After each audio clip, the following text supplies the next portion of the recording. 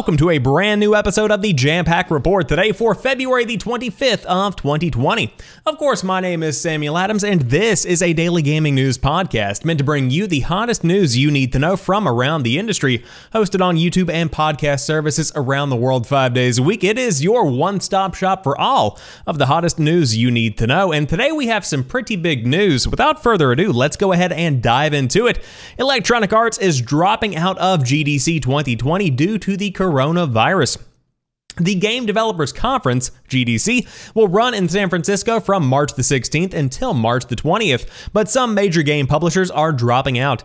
Electronic Arts has become the latest company to pull out from the conference following PlayStation and Kojima Productions. EA has sent through a statement to GameSpot confirming that they will not be officially participating at GDC and are restricting non-essential travel due to the outbreak of the coronavirus. Their statement follows. Quote, having closely followed the global situation with coronavirus and with the recent escalation of cases in new regions, we have decided to take additional steps to protect the well-being of our employees, including the restriction of all non-essential travel. As a result, we are also canceling our official participation at GDC and limiting attendance to other events. We are continuing to monitor the situation and will adjust guidelines to our employees as we feel is appropriate, end quote. EA's decision was first revealed by a LinkedIn post from Alex Scherer, an ad product development specialist at EA. Quote, just received word from corporate and EA will be limiting our presence at GDC, canceling our participation in official GDC events, and all EA employees have been advised to not travel to San Francisco for the conference, the post reads. This will likely lead to the cancellation of multiple panels that EA staff were poised to appear on, including one entitled EA's Studio Organization Lessons Learned, which was to feature 5 speakers from the company. Despite those setbacks, GDC 2020 is still planned to go ahead for now, and to date there have been 53 reported cases of the coronavirus in the US, with 0 deaths as of February 25th of 2020 here in the States.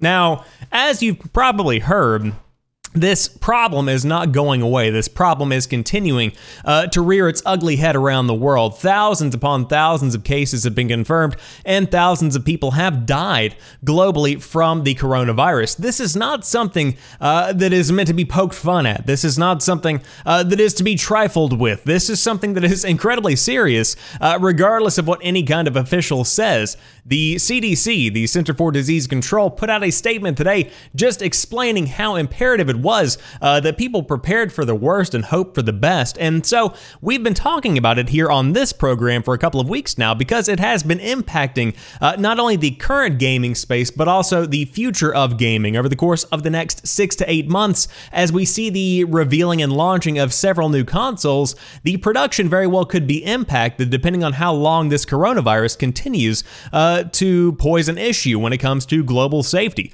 Now, I saw a Cheddar report earlier today that said reports were coming in that a vaccination could be tested in a human format in 6 weeks.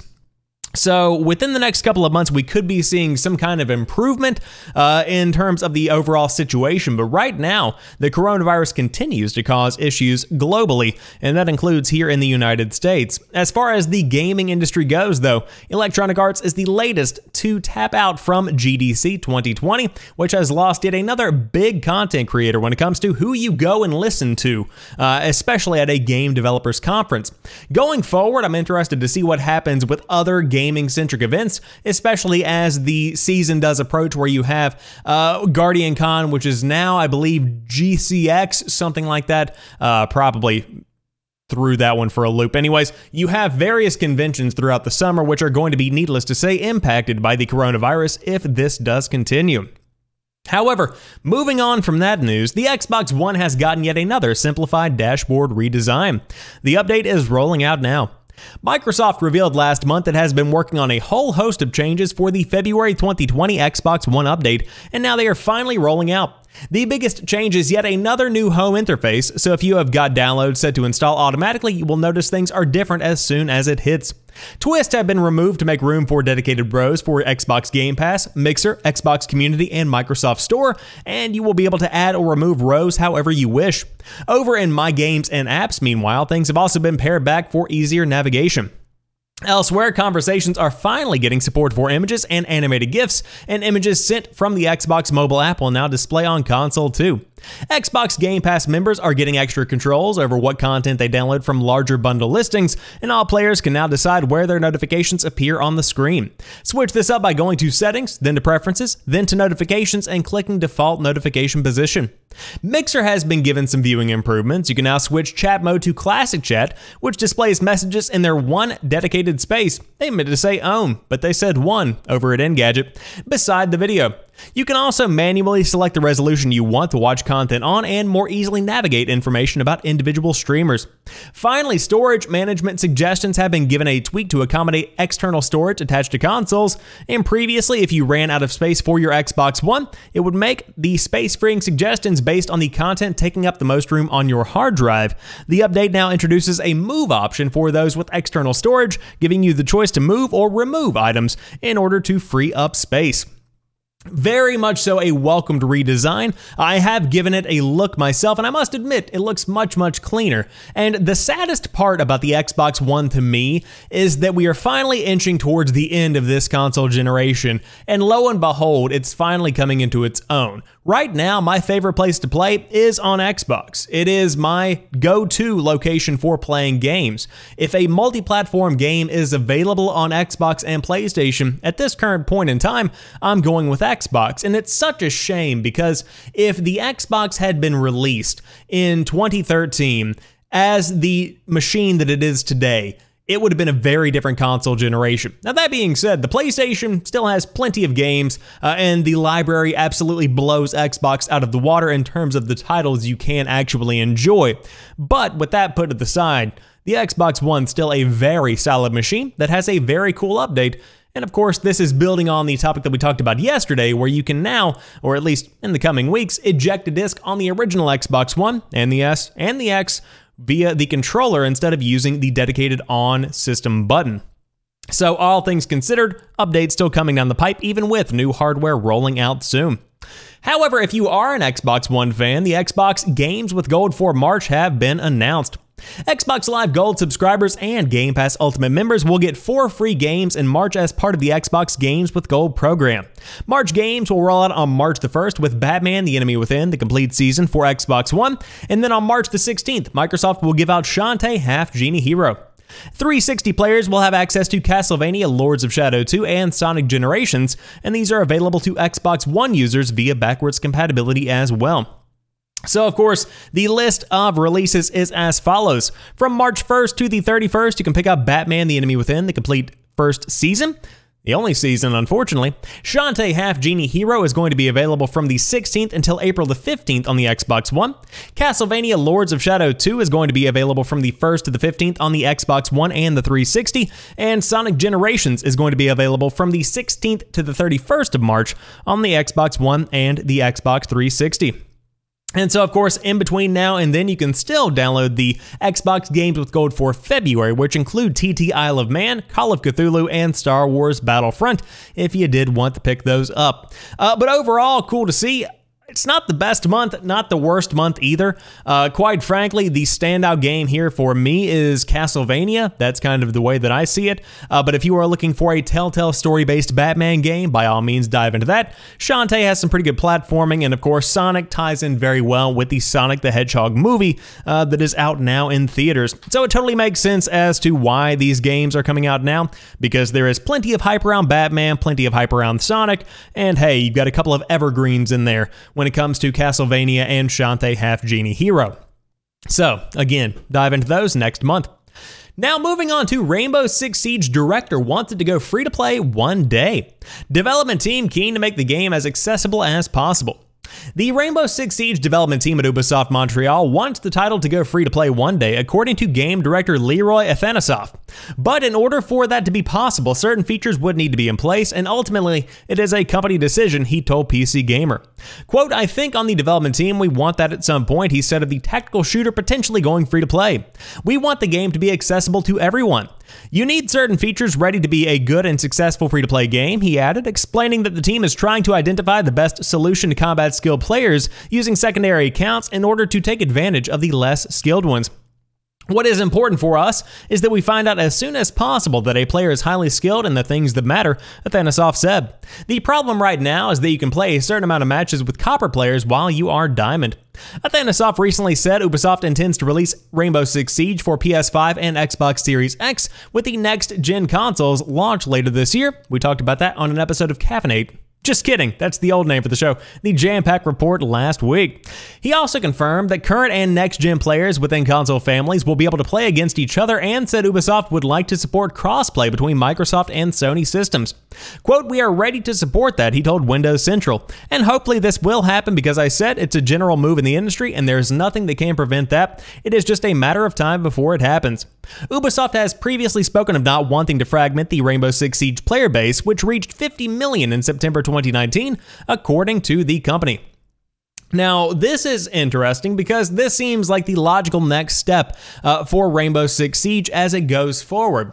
I think if this were to take place, Rainbow Six Siege would go to free-to-play after the launch of the next generation of consoles, probably 2 to 3 years down the line, because by that time new games will have come out and the allure of Rainbow Six Siege, the draw of Rainbow Six Siege won't be quite as strong as it is even in 2020. And if the game were to go free to play, it would immediately become one of the biggest games on the market, rivaling even, I would say, stuff like Fortnite. And on top of that, if the Call of Duty Battle Royale Warzone is set to go free to play, could be a good competitor to that. But the thing is, Rainbow Six Siege brings something entirely unique to the table that no other company is really bringing, because no game out there is really like Rainbow Six Siege. There are some that have similar concepts, but when it comes to gameplay, nothing can compete at the current time. And so to make it free to play would certainly be a good move, but the question is, how can they implement that to where it continues to make the same amount of money? And on top of that, how can they make sure that the player base is not fragmented? Issues they are facing going forward, but none that have not been overcome by other companies in the past. But moving on, GameStop is trying to save itself by giving $65 in-store credit to $15 Rewards Pro subscribers. Sort of. As we have covered extensively in the past, GameStop is in dire straits. The brick-and-mortar games retailer has been hemorrhaging money as it posts net losses and watches year-over-year sales revenue tumble. Although GameStop brass is fighting tooth and nail to stay afloat, most onlookers have accepted it's a matter of when, rather than if, the company will finally go under. GameStop has hatched a new plan to hopefully get people back in the store on a recurring basis. There has been an overhaul to the Rewards Pro membership program. Subscribing to the $15 per year program, or $20 a year if you prefer a physical copy of Game Informer rather than digital, will net you $65 in GameStop rewards certificates. Now hold on. There's a catch. You get $5 immediately upon signing up and then $5 each month for the whole year. The coupons are not stackable, however, and they have to be used within the 30-day period they are distributed. GameStop has been playing around with the rewards tweaks for its pro memberships for a while now, and these changes were technically announced last May, but only a handful of test stores were included. Now it's being rolled out across all stores, and it's also worth noting this new structure does away with the 10% off used games and accessories that pro subscribers used to get. So that's a free $50 to spend at GameStop over the course of a year, $65 minus the $15 subscription cost, and of course a steady trickle feed of $5 at a time is not usually enough to buy anything outright, meaning people will have to spend additional money to make use of their rewards. It might be worthwhile to anyone who's already loyal to GameStop, but most other people probably won't be too enticed by modest savings that come with the prerequisite of spending more. Yeah, bad move, honestly, because quite frankly, whenever I first read the headline, sweet, $65. And then I realized, hey, that's $5 a month, and that literally gets me a PlayStation 3 game that wasn't good when it launched on the PlayStation 3. That's the kind of value that they're trying to give you. Now, I understand the incentive here, because let's say that Cyberpunk 2077 is coming out in September, and you have a $5 credit for that month. You can go save $5. It entices you to go spend $55 plus tax at GameStop, as compared to $60 plus tax at Target. Some people might go for that. That's not nearly enough of a discount for me to forego just ordering it on Amazon or even buying it digitally, especially since on the Xbox One it is going to be forwards compatible with the next generation. So right now, lots of bad moves going on at GameStop, but they are trying to save whatever is left of the company. Of course, we talked last week about how a new report has come out showing that internally, Just complete and total turmoil. People are terrified, jobs are being lost, people are talking about when the company is going to close. It's just a really bad situation over at GameStop. And so my thoughts go out to the people going to be impacted by this closure, but it seems all but inevitable at this point that GameStop is going to be shuttering within the next year, maybe even sooner, in my opinion. However, that's a sad story. Let's talk about something good and lighthearted, shall we? Nintendo comes to the rescue after 95-year-old grandmother's Game Boy breaks. You gotta love a good feel-good story. In the Asahi Shimbun, I don't know what that is, one of Japan's largest newspapers, and now we know. 70-year-old Kuniko Susaka recounted how her mother always had a Game Boy nearby to play Tetris. But when her mother turned 95 and her health started to suffer, her Game Boy stopped working. This was her mother's third Game Boy, and Susaka, who lives in Chibi, was not able to find a store selling the handheld, nor could she find any shop able to fix it. Susaka's son mentioned Nintendo's excellent customer service, and what followed proves just that. This story was recounted on Twitter, where it was racked up with over 197,000 likes and has been republished on popular sites like Nico Nico News and Sora News, but it first appeared in the February 21st print edition of the Asahi Shimbun. When the grandson mentioned Nintendo's excellent customer service, he said, "Kami Taio," which literally means God support, or better yet, divine interaction, with Kami meaning God or spirit. It is used to describe incredible service or corporate responses. However, Susaka thought her son said the word Kami, meaning paper, so she wrote Nintendo a letter along with the busted Game Boy, and within a week she got more than a paper in response. Nintendo did not have spare parts to fix the Game Boy, so instead sent along a new Game Boy discovered in its warehouse, along with a letter wishing the grandmother a long life. Susaka's mother lived until she was 99 years old, in control of her mental facilities right up until the end, and counting her blessings along the way. Up in the sky, she's thankful, I think, Susaka added, no doubt playing Tetris too. That's how I want to go, playing Tetris. But I wanted to share this because Nintendo has always been heralded for its customer support. Regardless of how long it takes, you still will be able to take your product to Nintendo and they will fix it. They are very good about that. They are very customer oriented and gamer focused, and that is a fantastic set of skills and of values to have, especially in today's day and age. But of course, this story in and of itself, although it is a couple of years old, is something that is absolutely worth covering on today's episode, and I hope you guys got as much out of it as I did. But that rounds out today's episode of the Jampack Report. If you enjoyed it, drop me a like down below, and of course, the show is hosted 5 days a week, Monday through Friday, on YouTube and podcast services around the world. So be sure to subscribe and stay tuned for more. But until next time, you guys have a good one, and peace.